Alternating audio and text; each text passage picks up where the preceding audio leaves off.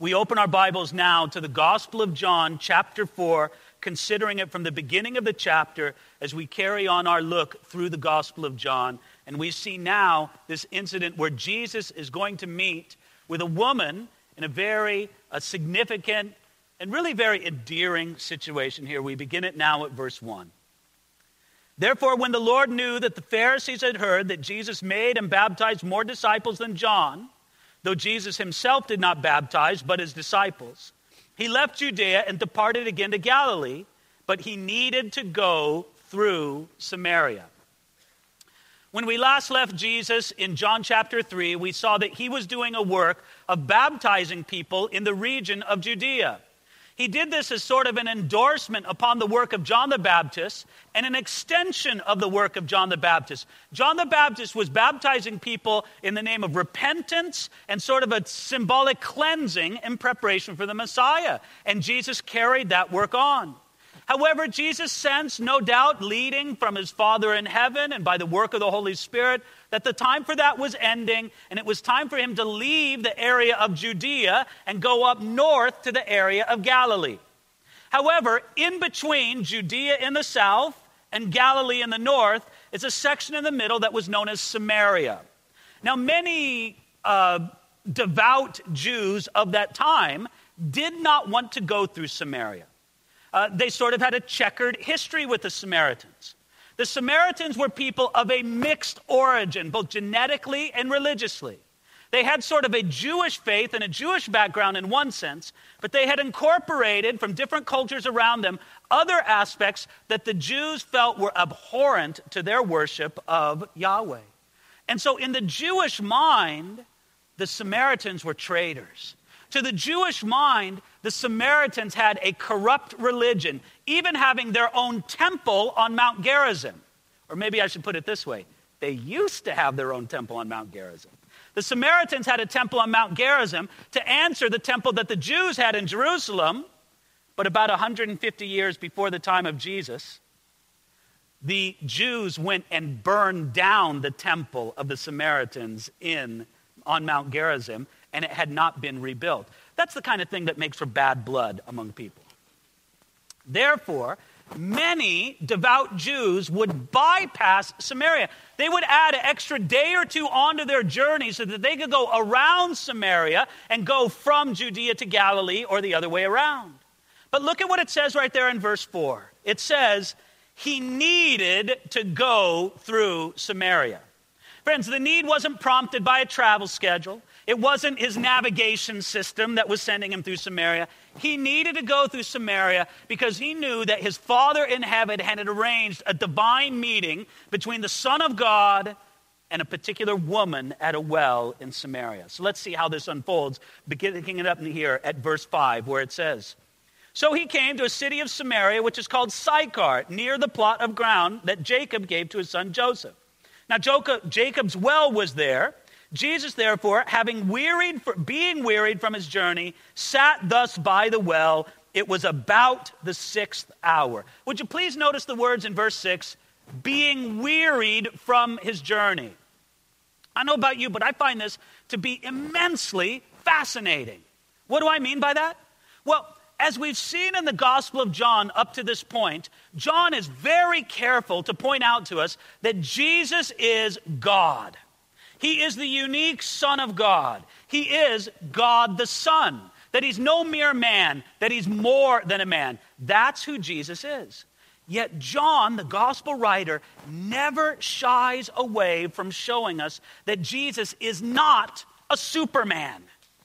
He's God, but he's not Superman. He's God, but he has deliberately embraced the weaknesses of human experience except for the weaknesses of sin. But did Jesus get weary after a long day of walking? You better believe he did. He wasn't Superman. Did Jesus get hot and needed a cool thing to drink? Yes, he did. Did he get thirsty? Did he get hungry? All of those things were true. He subjected himself to human limitations except the limitations that sin would put upon a person. So again, he's God, but he's not Superman, as it says there in verse 6, being wearied from his journey. Now verse 7. A woman of Samaria came to draw water. Jesus said to her, "Give me a drink," for his disciples had gone away into the city to buy food. Do you notice this? Apparently, Jesus is so weary that when he comes to this well, he sits down, and instead of going into the town to get food with his disciples, he says, "Guys, I'm just going to sit here. You guys go on and get what we need, and you bring a little back for me." So the disciples go off in a group on the road, and as they go, they pass by a woman. Now, I can envision this in my mind. I hope I'm not adding too much to the text, but I want you to just let the movie run in your mind just as it happened. This was a real event. The disciples really went down the road to Samaria, or to the Samaritan city. The woman really came to the well. In my mind, they pass each other by. And as the disciples walked down in a group, I can almost guarantee you that the disciples did not yield the road to the woman at all. They did it for three reasons. They did it, first of all, because she was a woman. And look, in that society, chivalry was dead. It had yet to be born.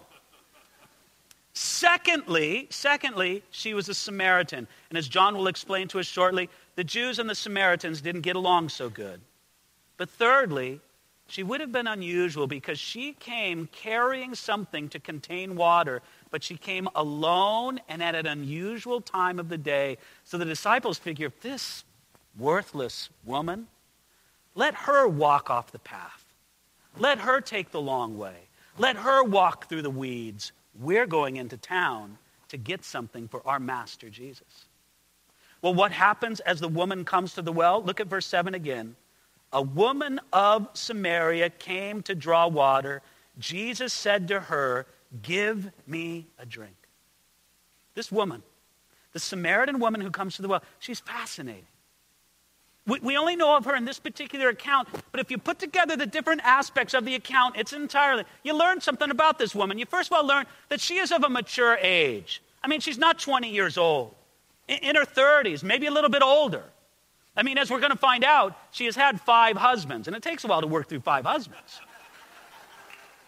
So she's of mature age, but again, having 5 husbands, and I hope I'm not being weird, she had to be reasonably good looking.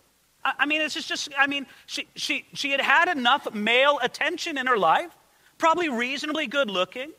She had the unique gift, well, really it's a curse, of picking the wrong men. She had a troubled past that she would have preferred to keep as quiet as possible. I'm sure she didn't wear a t-shirt that said, "Been married 5 times." She'd like to keep it as quiet as possible. She was ready to talk. She was of a friendly personality. She didn't mind debating a little bit. She liked to ask questions and mix it up in a discussion. But we also see that she had a heart. She had a conscience that longed for something more. And by God's divine direction, she came to that well just as Jesus sat at that well. And then we read something shocking in verse 7. Jesus said to her, "Give me a drink." 2 things are shocking. First of all, that Jesus talked to her. Did you know that this was out of bounds in that culture?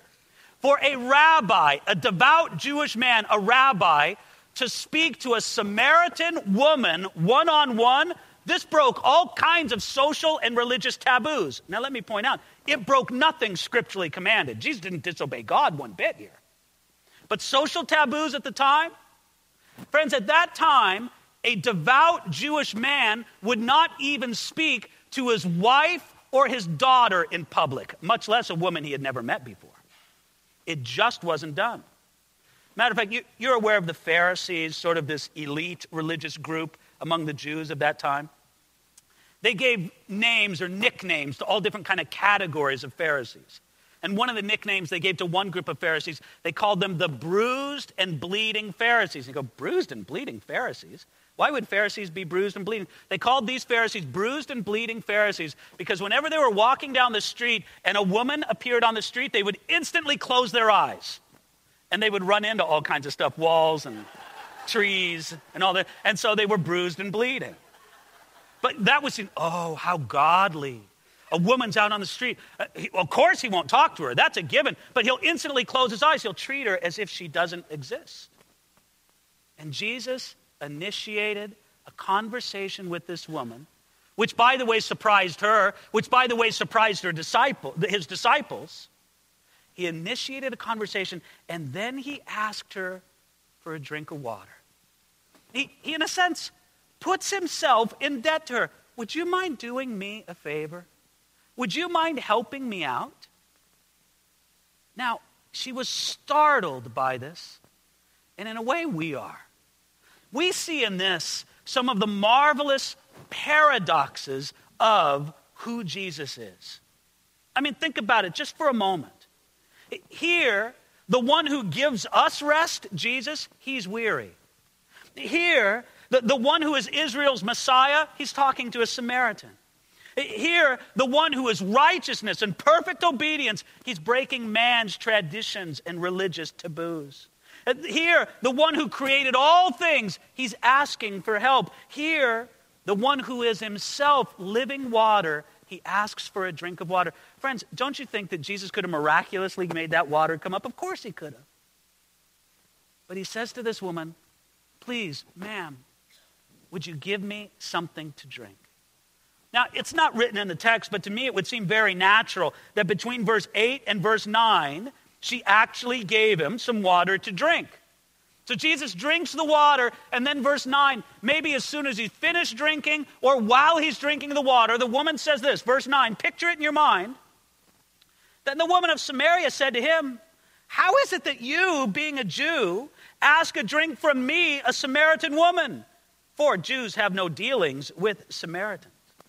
It's like the woman says, sir, there's just one thing I want to know. You're obviously a Jew. I can tell by the way you dress. I can tell by the way you talk. I can tell by the direction that you're traveling. You're obviously traveling from Judea to Galilee. I get all that. What I don't get is why you are even talking to me. Please understand. The woman was impressed and maybe even confused by the friendliness of Jesus. He couldn't get anywhere talking to the woman about her soul until he communicated to you kindness, respect. He communicates this in the most beautiful way possible, even though, as it says in verse 9, Jews have no dealings with Samaritans. By the way, in this whole big picture, I see something fascinating going on between John chapter 3 and John chapter 4. In John chapter 3, Jesus spoke with Nicodemus, a religious leader, just the kind of person who would despise this woman. Nicodemus was a Pharisee, a religious leader. He might have been one of those bruised and bleeding Pharisees, for all I know. He spoke with Nicodemus, and Jesus said, sir, you're a religious leader. You're a man respected by the religious establishment. You must be born again. But Jesus engaged with somebody from the religious establishment. Now, in John chapter 4, you see Jesus engage with somebody who is despised by the religious establishment. And I love it that Jesus is true on both parts. If you're part of the religious establishment, Jesus loves you and he has something to say to you. If you're despised by the religious establishment, Jesus loves you and has something to say to you. So notice how Jesus continues on, starting now at verse 10. Jesus answered and said to her, if you knew the gift of God and who it is who says to you, give me a drink, you would have asked him, and he would have given you living water. You see, Jesus just enjoyed the drink of refreshing water that the woman gave to him. But then he says, I've got water to give to you. And the water that I have give to you, and obviously Jesus is using thirst and drinking as metaphorical pictures of spiritual realities. There is a physical reality that every one of us is aware of when we're thirsty, when we take a drink. This is common to all of us. There is a spiritual reality that is analogous to that. Just as much as you can have a thirsty body, you can have a thirsty soul. Just as much as you can drink water to refresh your thirsty body, so Jesus offers us living water to refresh our thirsty soul. These are the things Jesus is trying to communicate when he says to her in verse 10, if you knew the gift of God and who it is who says to you, give a drink, you would have asked him, and he would have given you some living water. Living water. Now, what's interesting about this is that when Jesus said to her living water, she thought one thing. And when Jesus intended, he intended it in a metaphorical way, obviously. What did she think when she heard the words living water? Living water was what they called back then water that flowed up from a spring, water that flowed in a stream. Living water was water in motion. And living water was much better than water in a pool, in a cistern. Which would you rather drink? Water that's been sitting out in a backyard pool for 6 months? Or water that bubbles up from an artesian spring? You know which one is better. Which would you rather drink? Water that's down at the bottom of a well that's been sitting there for a long time, or water that bubbles up? You know, the water that bubbles up comes to you. It's easy to get. So when she heard living water, she's thinking a spring, a stream, bubbling up like a fountain from below. That's great. But Jesus is going to take this figure that she is accustomed with and connect it with a spiritual reality. Living water that he has to offer. So notice, he says, continuing on in verse 13, Jesus answered and said to her, whoever drinks of this water will thirst again. He means the water from the well. But whoever drinks of the water that I shall give him will never thirst. But the water that I shall give him will become in him a fountain of water springing up into everlasting life. The woman said to him, Sir, give me this water that I may not thirst, nor come here to draw. Notice this. Jesus says, you drink of this water, you're going to thirst again. Ma'am, you come to this well every day. Isn't it interesting that you come here alone? Isn't it interesting that you come here in the heat of the day? Why don't you come in the company of other women? Why do you come at an unusual time instead of when everybody else comes? Why do you come alone to the well? Now, she's thinking about this and that, well, you drink of this water, thirst again, I'll have to come back to this well again and again. But Jesus says, look at the phrase in verse 14, whoever drinks of the water that I shall give him will never thirst. What Jesus said was an amazing offer. Jesus says this to the woman and to anybody who will hear. He says it to you if you'll listen to him today. That I have something to give to you that will give you lasting satisfaction. And the key to it is to drink the water that he gives. Now, obviously, the woman took it simply in a materialistic, literal way. Notice her response right there in verse 15. She says, Sir, give me this water. I would love to no longer have to come to this well every day, especially because I have to come alone. I would love to no longer have to do the work of drawing up the water from the well. I'd love that. Never thirst again. Always have living water. That's great. She's missing the point, but she's not far from it, because the water that Jesus is speaking about in spiritual terms of a thirst that needs to be satisfied in the inner man, in the inner woman. Friends, it's very common for people in the world today to try to satisfy this God-created inner thirst, and they try to satisfy it through many things. They try to satisfy it through anything except for what Jesus gives them. But it just points out to the fact that people are thirsty. They're thirsty. They want, they long, they search, they reach, but only what Jesus gives them satisfies the soul of the inner man or the inner woman. Don't you notice this all around you? Don't you notice it? Just this last Friday night was October 31st. It's not just a night, but a whole weekend of big partying out at the UCSB campus at Isla Vista. It's a big, big thing. And there they are, the big thing now was disrupted this year, no doubt in answer to prayer, by some cold weather and some rain showers that literally put a damper on it. But if you think about it when it's going in full steam, when there's thousands of young people roaming the streets, and what are they really looking for? You know, they're looking for something to drink. They're looking for some intoxicating substance. They're looking for a romance, a hookup, a little bit of excitement. You know, but beyond everything that they're looking for is something deep and empty on the inside. Something deep and empty that Jesus Christ can fill in their life. You know, it's easy for us to kind of despise people who are in that search. I don't think Jesus despises them. I think Jesus, with a heavy heart, says, you're like somebody who's dying of thirst, and you take a swig of salt water. And for a moment, it feels good. But then almost immediately, you're thirstier than you ever were before. And isn't that exactly the description of everybody that's trying to satisfy that inner ache in some other way? It might satisfy just for a bare moment, but almost immediately you feel emptier than ever before. And Jesus says, come to me and have your thirst really satisfied. I have the living water. Matter of fact, you just won't receive living water. You'll become a spring of water. Look at what he says in verse 14. But the water that I shall give him will become in him a fountain of water springing up into everlasting life. Friends, the figures of this is that Jesus wants to fill our life and we receive it just like you drink out of a water bottle. And you fill it in yourself. Now, I know some people who say, listen, you know, I did that Jesus thing. I drank of what Jesus offered. And I feel empty. I feel thirsty again. You know what the key to that is? Keep drinking. What would you say of somebody in the morning, they drink, you know, a water bottle.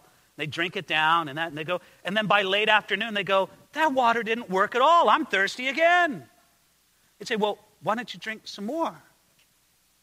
The good news in Jesus Christ is that there's a continual supply in Jesus. It never runs dry. We just have to keep accessing life in Jesus and his living water again and again and again. Well, in this particular woman's life, there was something blocking her from drinking. There was something blocking her from receiving. And now starting at verse 16, Jesus is going to deal with that which blocked. Notice here, verse 16, Jesus said to her, go, call your husband and come here. This wasn't an unusual request. I mean, by the social norms of that day, the conversation had gone a little bit too long. Would have been entirely perfect. Well, you know what? Look, I don't want to talk to an unchaperoned woman for so long. Why don't you go get your husband, bring him here. We'll continue on the discussion. I don't want to stop the discussion. Go get your husband, come. We'll continue on this discussion. Of course, Jesus wasn't so concerned about the outward propriety of it. He's trying to get at something at the woman's life. And instantly he touches upon it because she responds in verse 17. The woman answered and said, I have no husband.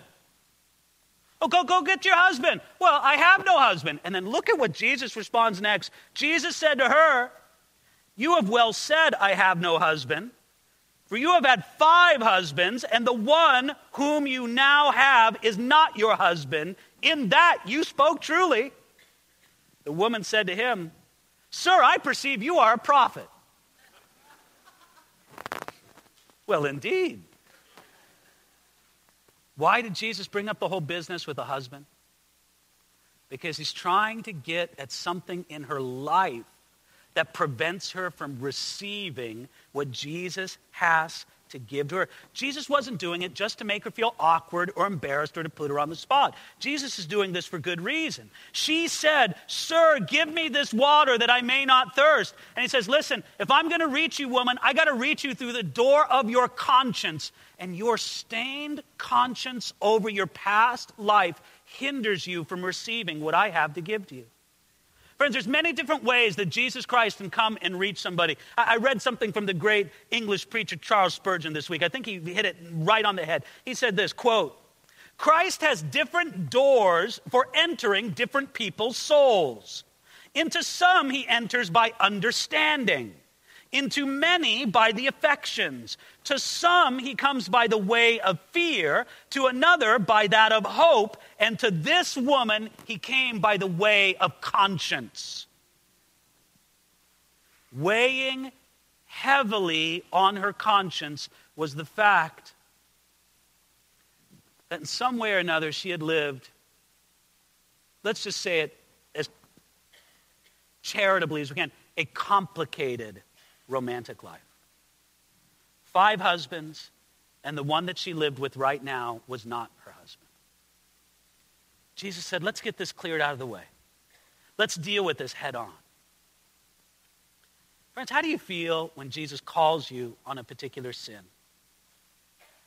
Do you realize that he does it so that he can get it out of the way, so that you can have more of him and more of life than ever before? If he's confronting you about sin in your life, it's not because he's angry with you, it's because he loves you. It's because he wants to deal with this in your life. That's what he's doing with the life of this particular woman. And then he says to her very straightforwardly, he says, the one whom you have now is not your husband. Jesus brought this up because her sinful life on this particular point needed to be confronted. The woman had to make a decision. What do you love more? This relationship that's out of God's will or the Messiah? Which do you love more? Now, by the way, and I just need to add this. When Jesus said that the man that she lived with was not her husband, Jesus showed us that living together and marriage are not the same thing. Let me just point that out because sometimes it goes overlooked in our society. And I know that the general trend in our society is that people get married less and less often and they just simply live together more and more often. Listen, if that's you, because we really don't do make you prove your address or check your driver's license when you come into the door here. I understand that maybe some of you right now, you're living together and you're not married. I don't say a word to condemn you. I just say, Jesus wants to address this in your life. And he wants you either to separate with that person and live a God-honoring life or get it settled through marriage. This is what God wants you to do. But this is what I want you to understand. Jesus makes it pretty plain here that living together is not the same as marriage. The other thing that he makes clear by implication is that just because someone calls a relationship marriage, it doesn't mean that God considers it a marriage. Now, going on here, the woman responded, verse 19, it's kind of funny, isn't it? Sir, I perceive that you are a prophet. Well, yeah, indeed, Jesus is a prophet. He just nailed you on a particular thing in your life. But look at what she does next in verse 20. It's priceless. She says, our fathers worshipped on this mountain, and you Jews say in Jerusalem is the place where we ought to worship. Instantly, she brings up a theological controversy. Jesus, may I deflect you from you paying attention to my life? And may I get you interested in this interesting theological discussion? Is it Mount Gerizim or Jerusalem? Is it predestination or free will? Is it a young earth or is it an old earth? Anything to deflect attention from my life. Is this how it works sometimes? Isn't it true that sometimes we gain a sudden interest in theological controversy as soon as the preacher starts getting too close to you where you actually live? And the woman does this. It's second nature. Notice what Jesus said. Jesus said to her, woman, believe me, the hour is coming when you will neither on this mountain nor in Jerusalem worship the Father. You worship what you do not know. We know what we worship, for salvation is of the Jews. But the hour is coming, and now is, when the true worshipers will worship the Father in spirit and truth, for the Father is seeking such to worship him. God is spirit, and those who worship him must worship in spirit and truth. The woman said to him, I know that the Messiah is coming, who is called Christ. When he comes, he will tell us all things. Jesus said to her, I who speak to you am he. I'm the Messiah you've been waiting for. And ma'am, when the Messiah comes and institutes his new order, people aren't going to have debates about worshiping Jerusalem or worshiping Gerizim because it no longer is of any interest. We realize that where we worship God is in spirit and in truth. And this is the great message that should guide our worship when Jesus so powerfully said, God is spirit, and those who worship him must worship in spirit and truth. This is the basis for true worship. It's not found in places. It's not found in trappings. It's found in spirit and in truth. You see, to be worshiping God in spirit means that you're concerned with spiritual realities, not so much with places and structures and cleansings and trappings and ceremonies, but you're interested with connecting with God on a spiritual level. To worship him in truth means that, first of all, you do it according to biblical truth, that you don't do anything in your worship that violates a command of God. But secondly, to worship God in truth also means that you bring your true self before him. Not the phony you, not the church you, the real you. I've said it before, and I don't tire of saying it. When you bring the true you, who you really are, to the true Jesus, the Jesus of the Bible, life transformation happens. Bring the true you to the true Jesus, and again, it'll change your life and fill your thirsty soul. Here's the problem. A lot of people bring a fake self, the churchy self, not the real you. They bring a fake self to a twisted Jesus, not the Jesus that's really described for us in the Bible, and then they wonder, well, gee, that didn't really work. Friends, you bring the true you to the true Jesus. That's where life transformation happens. That's why Jesus said that the Father's looking for those to worship him in spirit and in truth. And he closed his words to the woman at the well by saying, I who speak to you am he. Or let me restate that. He didn't close his words. We're going to pick this up next week and continue on this conversation. But this particular section, he closes it by saying, I who speak to you am he. I am the Messiah. I'm the one who can satisfy your thirsty soul. I'm the one who has living water and an endless supply of it for you. Friends, I'm going to pray and conclude in just a moment. But then after I pray, we're going to prepare our hearts to receive something from the Lord's table. What a perfect moment this is. Because you know what we invite you to do if you come and participate at the Lord's table with us and receive the cup and the bread? We invite you to drink. Now look, it's not much. Just barely bigger than a thimbleful. But what is represented by that bread and that cup, the work of Jesus as a demonstration of love and power to you, you receive that by faith. It will satisfy any thirsty soul. That's what Jesus has for you this morning. So let's come before the Lord together in prayer and prepare our hearts to come to his table. Father in heaven, I hear you give out the call. You ask if anyone is thirsty, come, let him drink freely of the waters of life. Jesus, I pray that you would give your grace and your power and your presence to thirsty souls.